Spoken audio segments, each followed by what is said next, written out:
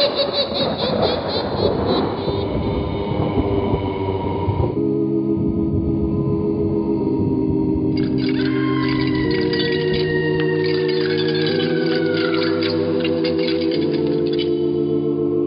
Mysterious Old Radio Listening Society podcast.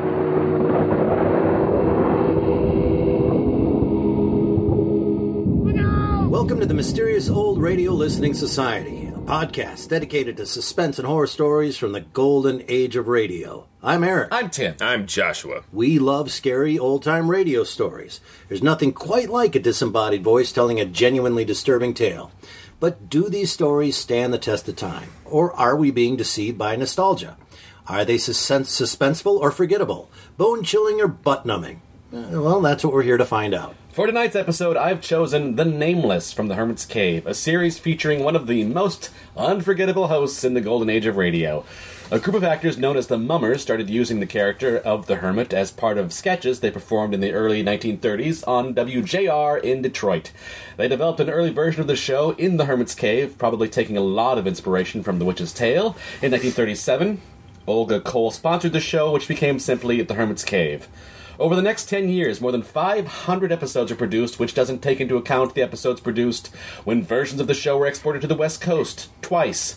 Once as The Devil's Scrapbook from 1938 to 1939, and again as The Hermit's Cave from 1940 to 1944. The Hermit's Cave was one of many series to be rebroadcast as part of the Armed Forces Network's Mystery Playhouse, hosted by Peter Lorre during World War II. In his introductions for The Hermit's Cave, Lorre welcomed listeners to The Hermit's Cave by saying, "High on some lonely promontory lives a strange old fellow. He's the Hermit. His home a cave, hollowed from the rocky hillside. His only companions a pack of evil-looking, evil-smelling dogs. It has been said that no tale of mystery or horror of this world or the next has escaped the Hermit's knowing gaze." So he's from Ren and Stimpy. This episode, The Nameless, ironically is widely known by a second name, namely, The Nameless Day. It's a little difficult to pin down exactly when this episode originally aired, probably 1940? So now, it's time to listen to The Nameless. Eric? Forget the petty distractions around you. Forget what you think you know. Forget everything but what you hear right now. It's late at night, and a chill has set in. You're alone, and the only light you see is coming from an antique radio. Listen to the sounds coming from the speaker. Listen to the music, and listen to the voices. The Mummers, in the Little Theater of the Air.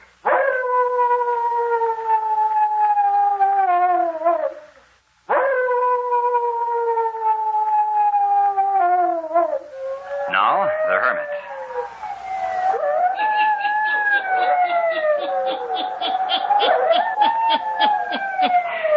Ghost stories, weird stories, and murders, too. The Hermit knows of them all. Turn out your lights. Turn them out.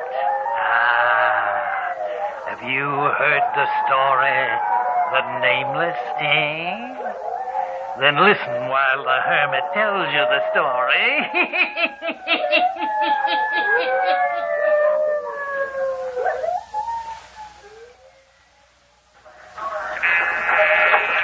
Hardin Wilkin Company. One moment, please. Good afternoon, Hardin Wilkin Company. Mr. Wilkin is talking on another line. Will you wait, please? Good afternoon, Hardin Wilkin Company.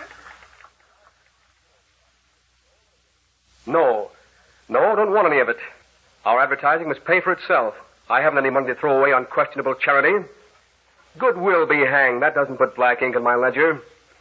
No, tell them to peddle their magazine space somewhere else. I haven't any use for it. I didn't make my money to give it away. I have enough brains to make it. Let's hope I'll continue to have enough brains to keep it. Hello? Yes, Wills. Republic, 70,000 units, yes. American, 140,000 units. Standard, 95,000. That's grand, Wills. Huh? Well, never mind about that. You just bring in the orders. I'll take care of filling them on time. Yeah? Yep. Right. 305,000 units in one day. I knew this invention would bring me a fortune. Over 3 million units the first year. Hardin Wilkin, a millionaire in 3 years. A millionaire.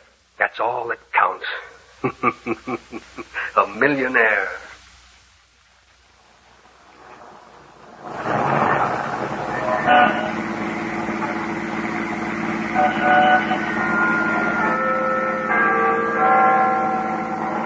All right, there's the morgue. Pull up. Right.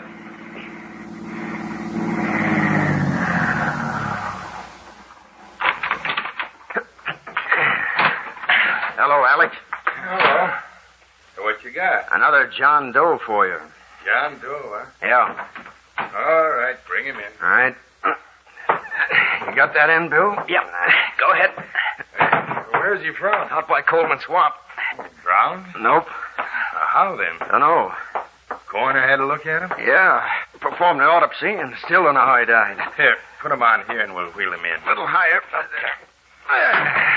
How come he's a John Doe? Not a mark of identification on him. Labels torn off his clothes, even the buttons ripped off. Murder, huh? Looks like it. The question is, how? Poison? Coroner says not. Analysis showed no trace of poison.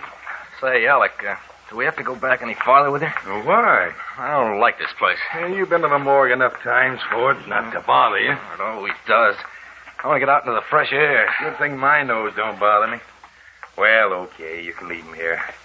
I'll take care of him. Coroner will be in tomorrow, Alec. All right. I'll just check him in and wait for the coroner. That's right. Come on, let's get out of here.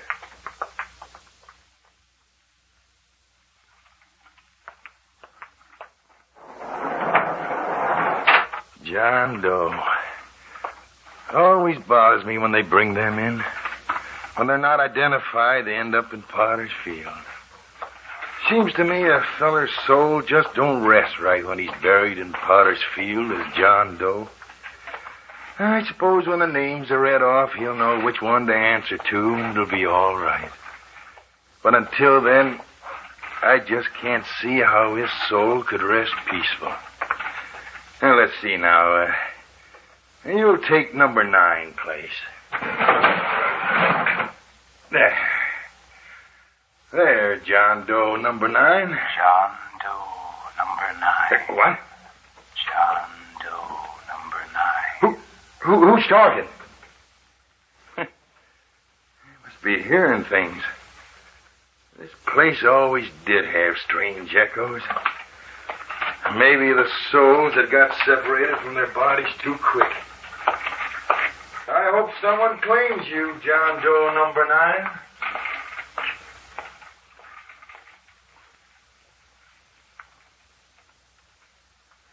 I, Stanley Creighton, now John Doe number 9, destined for Potter's Field, to rest among the nameless. Hardin Wilgan saw to it that identification was impossible. Hardin Wilgan. I thought he was my friend.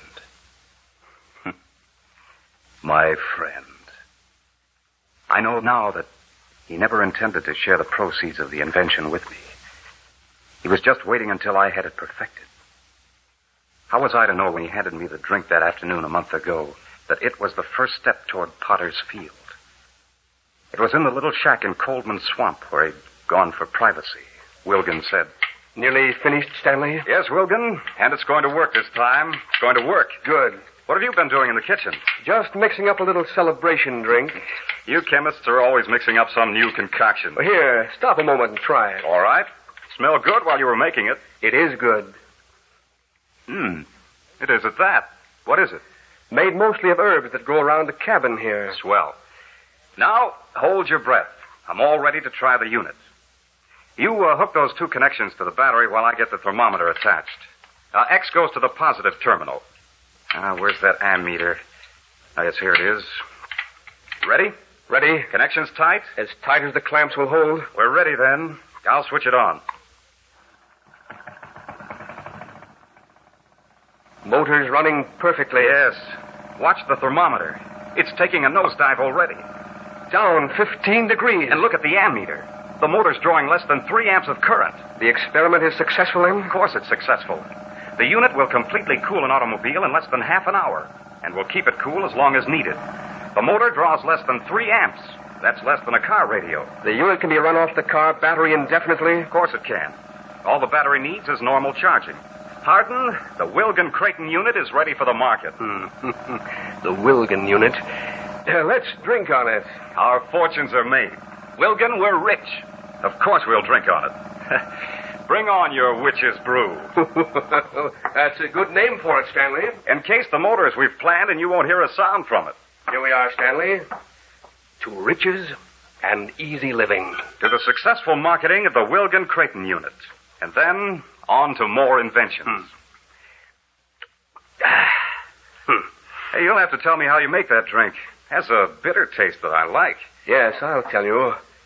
Stanley, are you sure the unit is perfect? Wilgan, I'd stake my life on its perfect performance. That's a high stake. That's how sure I am that it will do the work. The next thing is to get the necessary patents. You have all the papers, haven't you? Yes. Why don't we draw them up now? Why not wait till the morning? We'll do that first thing. All right. I feel a little sleepy. Do you?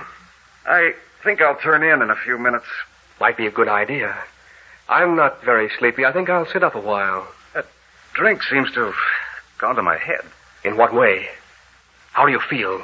Very dizzy. My head feels very heavy. Not as heavy as it will feel in a few more minutes. What do you mean? Is it supposed to work that way? Yes. It is supposed to work that way. Why do you say it that way? Stare at me the way you do. The Witch's Brew. That was a good name you gave the drink. Don't you feel dizzy, too? No. I didn't drink it. Didn't drink it? No. The Witch's Brew. Why are you staring at me that way? Wilgan, you haven't... Yes, I have. I've poisoned you. You devil. Try to get at me. Try to use your limbs. I can't. Your head's getting heavier. Why did you do this? Whose money is going to market this invention? Mine. You wouldn't have anything to market but for me. And whose solution are you using in the freezer? I told you what mixture to use. The Wilgan unit is going to make a fortune. The Wilgan unit, not the Wilgan Creighton unit. Wilgan, don't do this. Give me an antidote. There's no antidote known. I wouldn't if I could. I'll go away. I won't lay any claim to the invention. For heaven's sake, don't kill me just to get it all for yourself. You'll go away. I've made sure of that. Wilgan, I can hardly see you. Give me an antidote. Save my life. You can't be so inhuman. The poison is made from two common herbs that grow here in the swamp. It's been known for centuries. In 24 hours, there will be no trace of it left in your body. With all identification marks removed from your clothes, and no relatives to come sticking in their noses. That was convenient, Stanley. You not having any relatives. Go ahead, rise. In a few moments, when the poison is ready to overpower the heart, you will jump like a jack-in-a-box. They will find your body in a swamp, Stanley, near a spot I know of where the ground is hard. Won't leave footprints. Kick. Go on, kick. This was the only sure way. This unit is going to make me a fortune, and I'm not going to share it. It's over. He's dead. No one will ever know who he is or how he died. Life is going to be easy now. Riches, luxury. I'm safe. They'll never trace this to me. They won't know who he is. Got to get him out of here. Drag him outside, then see if I can lift him. Got to get out of here. Got to get out of here.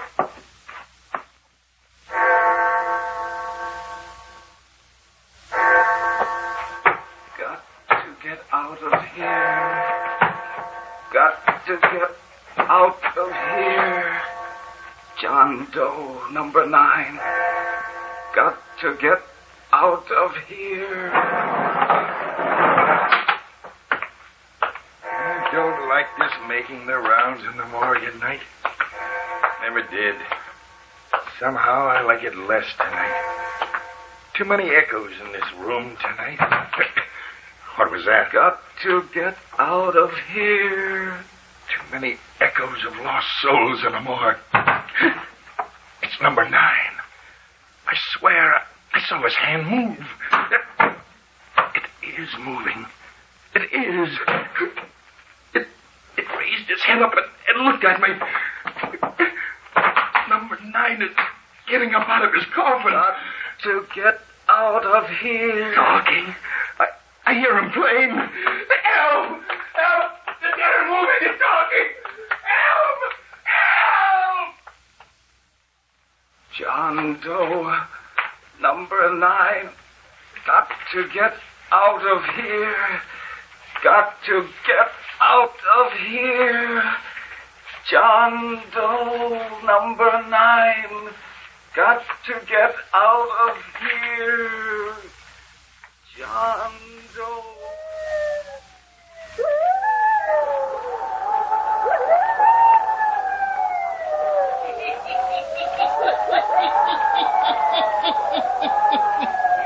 A dead man gets up off the slab in the morgue and is now wandering through the city streets. Where is he going? What is he going to do? The hermit will tell you before the night is done.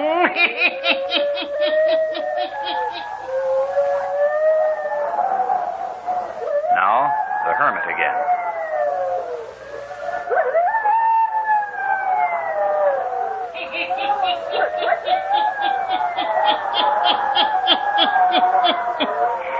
John Doe, number 9, wanders through the streets.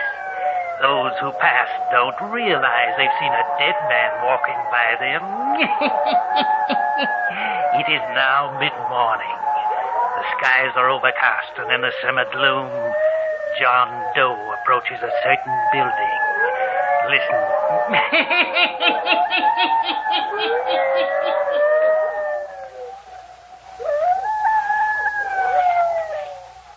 Going up. Up, please. Take me up, please. John Doe, number 9. Floor, please. Hardin Wilgan Company. The Hardin Wilgan Company. 18th floor.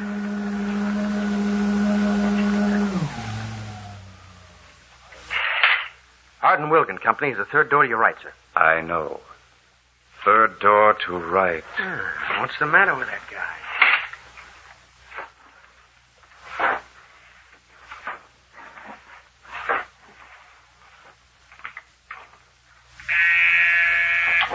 Good morning, Hardin Wilkin Company. Just a moment. I'll have to look it up. I'll call you back in a few moments, Mr. Andrews. Yes, sir. What did you wish? Hardin Wilgan. This is the Hardin Wilkin Company. I want to see Hardin Wilgan. Whom shall I say is calling? John Doe. What's that? I am called John Doe. Mr. Wilgan knows me. He knows me. What did you wish to see Mr. Wilgan about? The Wilgan unit. Just a moment, then. I'll call Mr. Wilgan and find out if he can see you.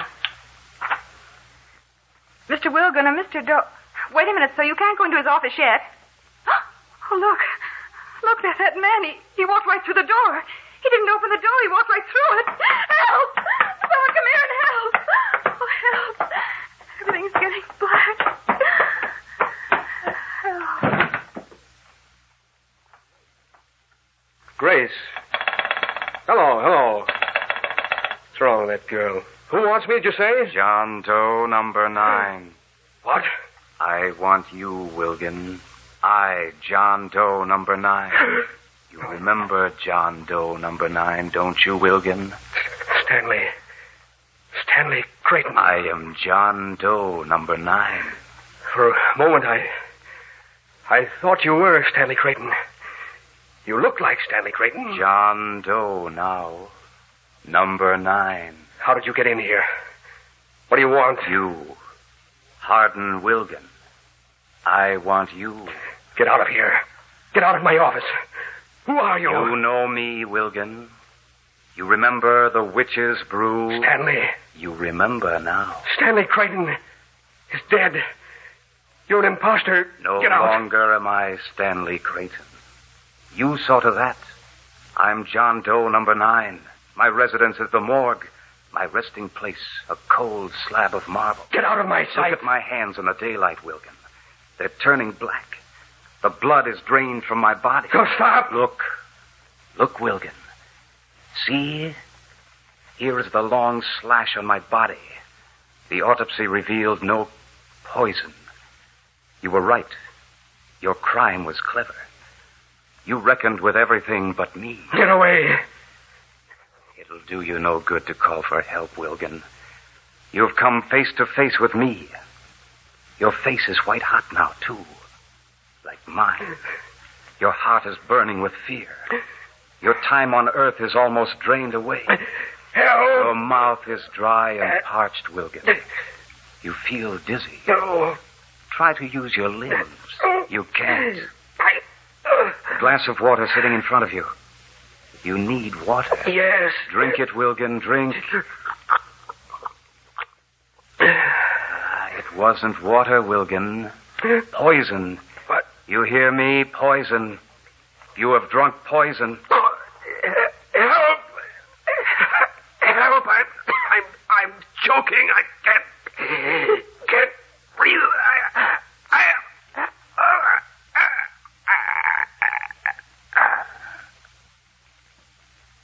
You'll speak no more. It's all over, Wilgan.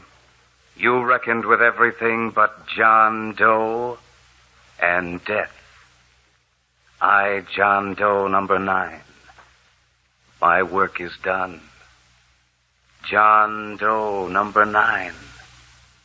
John Doe, number 9. John Doe, number...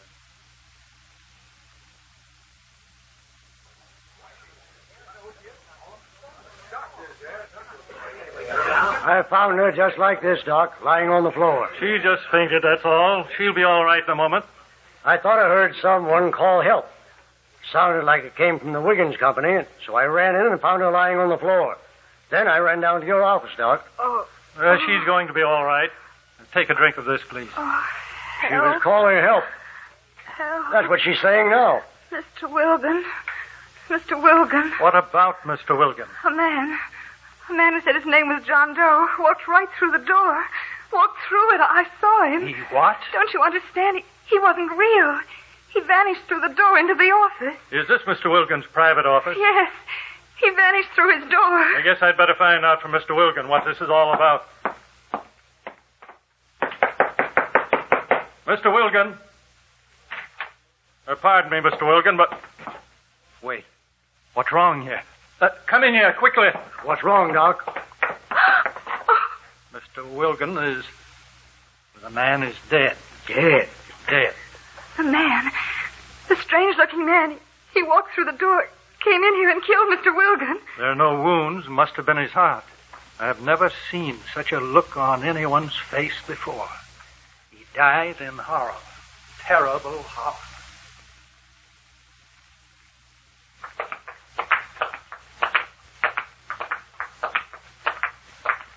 I told you I can't stand this place, Alec. And it's worse at night. You think I like it after all that's happened? What are you bringing me back for? I just gotta see. I gotta see. You talk like a wild man. I think I'm losing my mind. Here. We're going to look at him. Who is it? You remember? John Doe, number 9? Yeah, I remember. He's lying here quiet now. Like all the dead lie. Sometimes you think you can see him breathing. Oh, cut it, Alec. I heard him. I heard him speak. I saw him move last night. I saw it. You know, you're plain nuts. Is that so? Well, listen. You saw the evening paper, didn't you? Sure, I saw it. You read about Hardin Wilgan, didn't you? Yeah, I read it. Died in his office today. Sure he did. The coroner says it was just a case of heart attack. No signs of murder. Yeah. What are you talking about? They didn't bring the body of Hardin Wilgan to the morgue. No. But you read about the girl in his office, didn't you? How she says a strange-looking fellow came in the Wilkin Company, said his name was John Doe, and how he walked right through the door. They say she was seeing things. Well, what about it? And listen. You know what I think? It was this John Doe. Him, lying here. He walked into that office. Alec, Alec, you are crazy. Crazy, am I? Dead bodies lying in morgues. Well, they don't get up and walk out in the streets. You don't think they do. No one thinks so.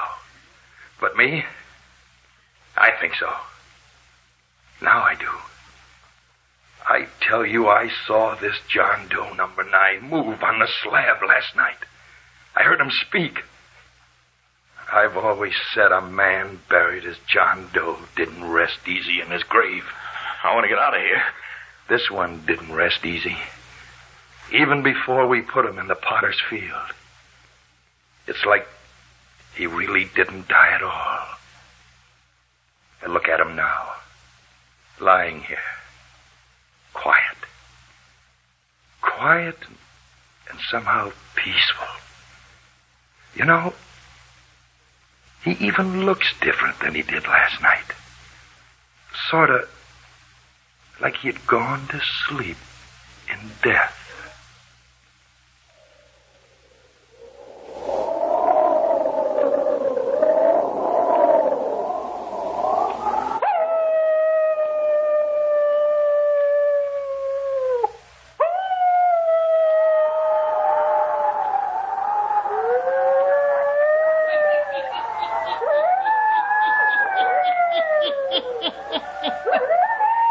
John Doe does rest peacefully now.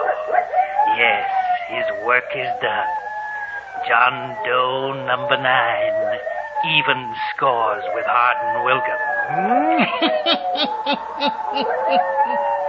Turn on your lights. Turn them on. I'll be back.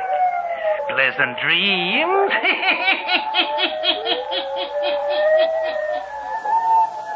All characters, places, and occurrences mentioned in The Hermit's Cave are fictitious, and similarity to persons, places, or occurrences is purely accidental.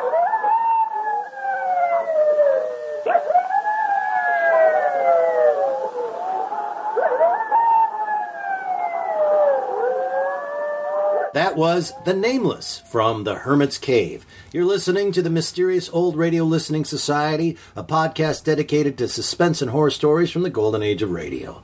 Once again, I'm Eric. I'm Tim. I'm Joshua. And this week, the selection was made by Tim. Yes. And so, as we start always, Tim, why the hell did you pick this? 2 reasons. I was very anxious to get the Hermit's Cave in here so I could start saying weird stories whenever I wanted to, and there was some sort of context for it. You can do that. And murders, too. Murders, too, is a bonus. I really felt I needed to hold that back until we had an episode of the Hermit's Cave, so now it's going to be that all the time. Weird stories.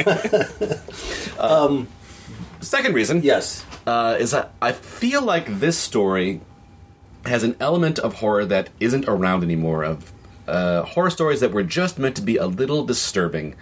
Not necessarily scary, but unsettling. And I don't think those sorts of horror stories are around anymore, and I kind of wanted to talk about why or what's their worth these days. A couple things. First time you heard it was for this podcast, or was it something from the past that you brought back for this podcast that you'd heard before? I had heard a different Hermit's Cave story that I was looking around for stories from this, and this was a better audio quality, so I decided on this one. All right. And the Hermit's Cave, we said in the beginning, I did not know this. This is not one of the more well-known old-time radio shows. If you say to an average fan or someone who's new or whatever, Escape or Lights Out or The Shadow. The Shadow, thank you. Yeah, they would say, yep, those would be named.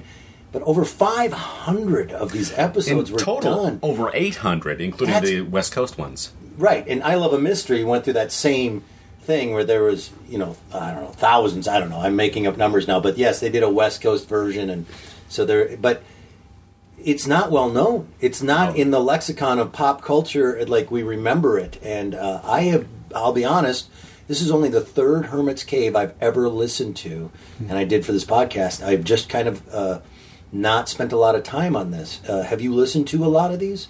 There's not necessarily a lot still existing to listen to. I've maybe listened to 4 or 5 total. Do we know how many are left of these? This is one of those couple sad dozen, I think. There aren't a lot of them. I have an old cassette box set of Hermit's Cave with this really bad artwork of the Hermit on it. So I've probably heard. Does it look like Schlep Rock from? Yes, Captain Caveman. Yeah. Captain Caveman is who I keep picturing. Captain Cave Hermit. Yeah, that's it. That's the highest your voice goes, right there. So yeah, I found that really. I did not know that. Oh, so that's sad. There's a lot missing. Maybe it's sad. We don't know. Probably. So, what element of this, Tim, did you like? Again, I can't overemphasize how much I love the Hermit himself and his little intro. The Hermit kills me. He's sort of like he's half scary, half wacky prospector. He's like, there's gold in them there hills. He has that quality, right? Half. Right, it's at least it is a wacky prospect. Come on. Oh, I also found it interesting in the intro, and I knew this from way back. I don't know why it stuck with me, but Hermit's Cave was, some considered it a direct ripoff of Witch's Tale. Yeah, that's. I may have been being gentle in my description. Right. That at the time, I remember reading in our here we go geek time, but in the old radio encyclopedia that we own, there's a whole section in there of some outrage of the direct ripoff of Witch's Tale. But I find it a better written. And we did a Witch's Tale, right? Yes, a few weeks ago. Also in the story, like I say, as a straightforward, is this suspenseful? I don't really think it is. But there's something weird about... Can't not do it. Right. About the state of this guy after his death. That he's just sort of repeating the last thing he heard before he died. He's repeating this name over and over and over again. Oh, we'll talk about that. And I do think it's one of the more effective things. It is maybe overdone, but at first it's very effective, that repetition of John Doe number 9. And that it's not necessarily meant to be... Like, today, horror is gore or jump scares, kind of, I think, of suspense. And this is mostly just... It's unnerving. It's unsettling to hear this guy experience this. Yeah. Do you guys remember the joke? God, I might be going on a little. Do you remember a joke that was just a guy repeating, "Guess what I can do with my slippery, slimy gopher guts"? Do you remember that joke? Nope. No. So this conversation is about to go nowhere. Okay. But it reminded me of that Let's joke. record it. It's one of those jokes that goes on for as long as you want it to go on and has no punchline, but you just keep, "Guess what I can do with my slippery, slimy gopher guts." Somebody out there will remember it. But him saying, "I am John Doe number 9," I started to say that phrase in my head. Not only that, as Tim was actually, you guys were watching me listen to this episode, every time he said number 9, I said number 9. No, yeah, of number course, 9. there's the Watusi. The twist. Eldorado. Number 9. Number 9. Yeah. Joshua, thoughts? Yeah, I hear what Tim's saying about it being an older style of mystery show, but I think to a certain extent it just sort of lacks any, I don't want to say twist, because I don't think everything has to be a shock at all, but it just sort of goes straight forward, and everything you expect to happen happens, and there isn't really anything surprising about it, nor is it really shocking or gory. No. You know, it is just like we're gonna start this train moving, and it's gonna end where you know it's gonna end. Except for one thing. There's one moment. He walks through the door. Yeah. Okay, yep, that's kind of a shocking moment. Wait, that's the one thing he does that's unusual. And I'm like, wait, he's a zombie, right? He's a walking dead, came from the morgue. But then you realize, and as it comes to the end, I'm kind of defending this more than you are, I think. We're led to believe at the end, when they're back in the morgue or in the slab or whatever, that he's never left. So it's a manifestation of John Doe number 9, not really him. But then they take it too far, and they say, so now he's walking around the streets. He's out there. There's an you almost can't recognize dead guys. Yeah, there's an almost farcical element. Like I feel like this might have been better as a comedy. Like when he goes and talks to the elevator attendant, and then he goes talks to the secretary. John Doe number 9. I have an appointment. Exactly. Going up. David Cross is John Doe number 9. Just says everything like this because I'm dead. There's 2 parts that I found worthwhile for a horror story. The prolonged poisoning scene.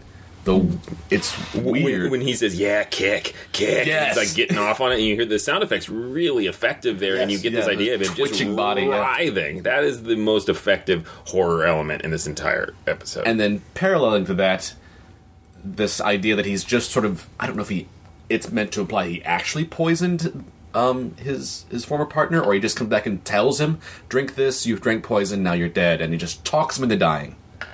It's strange. Right. Yeah, it's unclear that he had some supernatural powers at the end. Clearly, he walked through the door. Yeah, he described the same symptoms that he himself felt when dying, and then, what's his name? Wilgen drops dead. Yes, the Wilgen unit. The Wilgen unit. So many units. Forgive me. Which is basically, I'm sorry, let me cut in. Yeah. He invented a radiator, right? Is that an air conditioner, I believe it was. For a car? Yes. But it's something that cools a car. I was just wondering if they invented Johnny a radiator. Radiator? Yeah, I don't know. Looking back, it just didn't seem like that miraculous of an invention. Millions of dollars! The guy he goes to visit, he checks in at the secretary and all that. Forgive me, who is the guy he's going to visit that he's killing? Is that his old business partner? His old business partner. So it's Jacob Marley visiting Scrooge. Yeah. Yes. And that's what I was wondering. That's what I thought, but it wasn't clear. I'm not as familiar as I should be with A Christmas Carol in that I can't recognize exact dialogue, but it sounds like they are literally lifting dialogue from A Christmas Carol at the beginning when Wilgen's talking on the phone and he's like, "Good will be hanged. That doesn't put black ink on my ledger." I mean, it's like, I know it's 1940, but do they still have ledgers? I don't know. It sounds just like Scrooge. I mean, it must have been intentional. It sounds like Black Widow to me. But yeah. You're right. It is very much lifted from that. That opening, though, it's funny. How can we establish this guy as greedy and self-interested? Let's take a lot of effort and time to put into this. And everyone, again, this is that early radio where everyone thinks all their thoughts out loud. He gets off the phone and he's just like, "Hey, I'm gonna be rich." Yes. Yeah, that's he's right. Just like, he's just gloating out loud. This is what's going to happen to me. I've poisoned you. There's the other really weird element where it's dismissed really quickly when John Doe number 9 is doing the flashback and telling us how he was poisoned, where he just sort of says off the cuff, like, yeah, we went to this tiny shack in the middle of the swamp, for privacy. It's like, what? Why did you go to a shack in a swamp for privacy? Yet then he says, and we were in the kitchen. And like, this shack has a kitchen and he's making fancy swamp drinks to poison him. It's like, fancy swamp drinks. It's really bizarre. I do want to take this opportunity because Eric and I talked briefly before this about poisoning. Mm-hmm. Unrelated to the podcast. So watch yourself, Scrimshaw. But I was doing some research for a different project, and apparently in 1920s, poisoning was really common. Happened a lot. Because arsenic was totally legal to buy in the form of rat poison. Paris Green. Hmm. Yeah, that's what we were talking about when we were listening to this, is he found a poison that leaves the body in 20... It was like the miracle poison. Yes. And I said to Tim... Is this a real... What is this poison? Oh, it's swamp herbs. Swamp herbs. And I went, so they just made it up. So this doesn't exist. Well, good, because if something like that existed... But it turns out it's true. People were killing themselves, each other with poison back then. Yes, far more than the danger of guns in the 1920s was the danger of arsenic. Plus, I'm guessing forensically didn't have the ability to discover it. I don't believe so. So there you go. So that was real. That and the guy going through the door. Other than that, nothing else is real. Alec, the morgue guy, was pretty funny. How he'd just chatter away to the dead guys, and everything's really. I actually enjoyed that. I did too. I thought it was good character. he felt like a character, but he was just like, he heard a strange noise in the morgue, and he's like, oh, I guess it's just the souls leaving the bodies. He's just like, da-da-da-da-da. Yeah, but I like the idea of it being centered around him. Like, just the guy in the morgue talking to... I mean, that's gotta be a job, right? Just figuring out what's going on by his feeling based on the way corpses look. Right. Well, like, if this were a Lights Out, it would all be about Alec the morgue guy, and it would be like it would zoom in, and it would be like one really weird thing, and it would use every single. It would twist that idea and try to come up with as many versions of that as possible. What all can go on in a morgue where you think you hear sounds, or a guy who talks to a dead guy, and it lacks that sort of just concentration on one idea, and it just. Kind of unfolds exactly how you think it's going to unfold, and then after it unfolds, it then has, I think, 2 different scenes of people explaining what just happened to you. As the cops come in, and they sort of explain what just happened, and then they go to the morgue. This script is short. It came in short. It's like, just fill in, guys. Okay, so to back up that point, how many times did this end? It ended like three times, and I went done. And no, we're going to the office. Okay. We're going somewhere else. And so I almost made that joke to you, and I was listening to it. I said, "Was there someone doing the stretch sign? Come on, guys, we got 10 more minutes." How about he goes to a carnival? Weird stories that are too short. We have to fill stories. Well, I think that's enough. That's enough. I think we're pretty much on board. I think we love the Hermit, and we love his intro, and we love his unmanageable dogs who just bark constantly in the background. Okay, can I say what my daughter said? Yeah. We were listening to this and all the howling wolves and the dog. How many dogs does this guy own? She says from the other side of the house. Go back to your homework. You're not supposed to be listening to this. Either the Hermit's Cave is like, a puppy mill going on, or he does own way too many dogs. Someone who should call the city. I mean, there's something weird going on. I think that there are parts of this I really did enjoy, and I don't think it's a complete flop. I just want to say again, and we do this a lot, like, I wish I could rewrite this for them.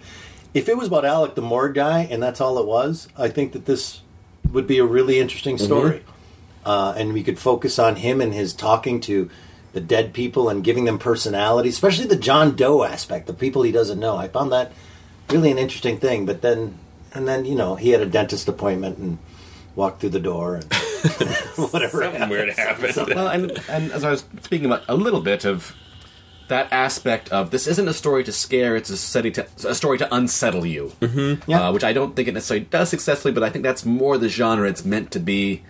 And I'm a little compelled by it for that reason. Overall, though, I don't think it holds up. It's meant to unsettle you, yet at the end kind of satisfy you in that we have the greedy Scrooge-like character who gets his in the end. Just like Scrooge. Just like he got Scrooged. Yes, and so there's something... Wait, is that what happens? We have not listened to a episode in a while that had that sort of just desserts at the end, and this guy really got what he deserved. Him and his unit got it in the end. I would say I'm going to vote it doesn't quite stand up. I agree. So why did you send it to us, Tim? So from now on, every episode, I can say weird stories. And I will. All right. So can we change it to the Weird Old Radio Listening Society? If that guy was still alive, I'd pay him whatever to do our intro. Or the guy from Pun Guy. Raymond from the Inner Sanctum. Inner Sanctum, yes. All right, well, that does it. This is the Mysterious Old Radio Listening Society podcast. We are dedicated to suspense and horror stories from the golden age of radio. If you'd like to learn more about this episode, these people, listen to past episodes. Find out what we're doing other than this podcast. A lot of us have some great shows that you can see us live at. Come and see us, please. You can go to GhoulishDelights.com. That is GhoulishDelights.com. And as long as you are on iTunes, hopefully, listening to this is what you should do. Write a review. A good review. A good review. Write a nice review. Yes. Just be nice. Right? Yes. 5 stars. It was weird. All right. Well, thank you so much. Once again, I'm Eric. I'm Tim. I'm Joshua. Thank you so much for listening. And as always, remember... Look out!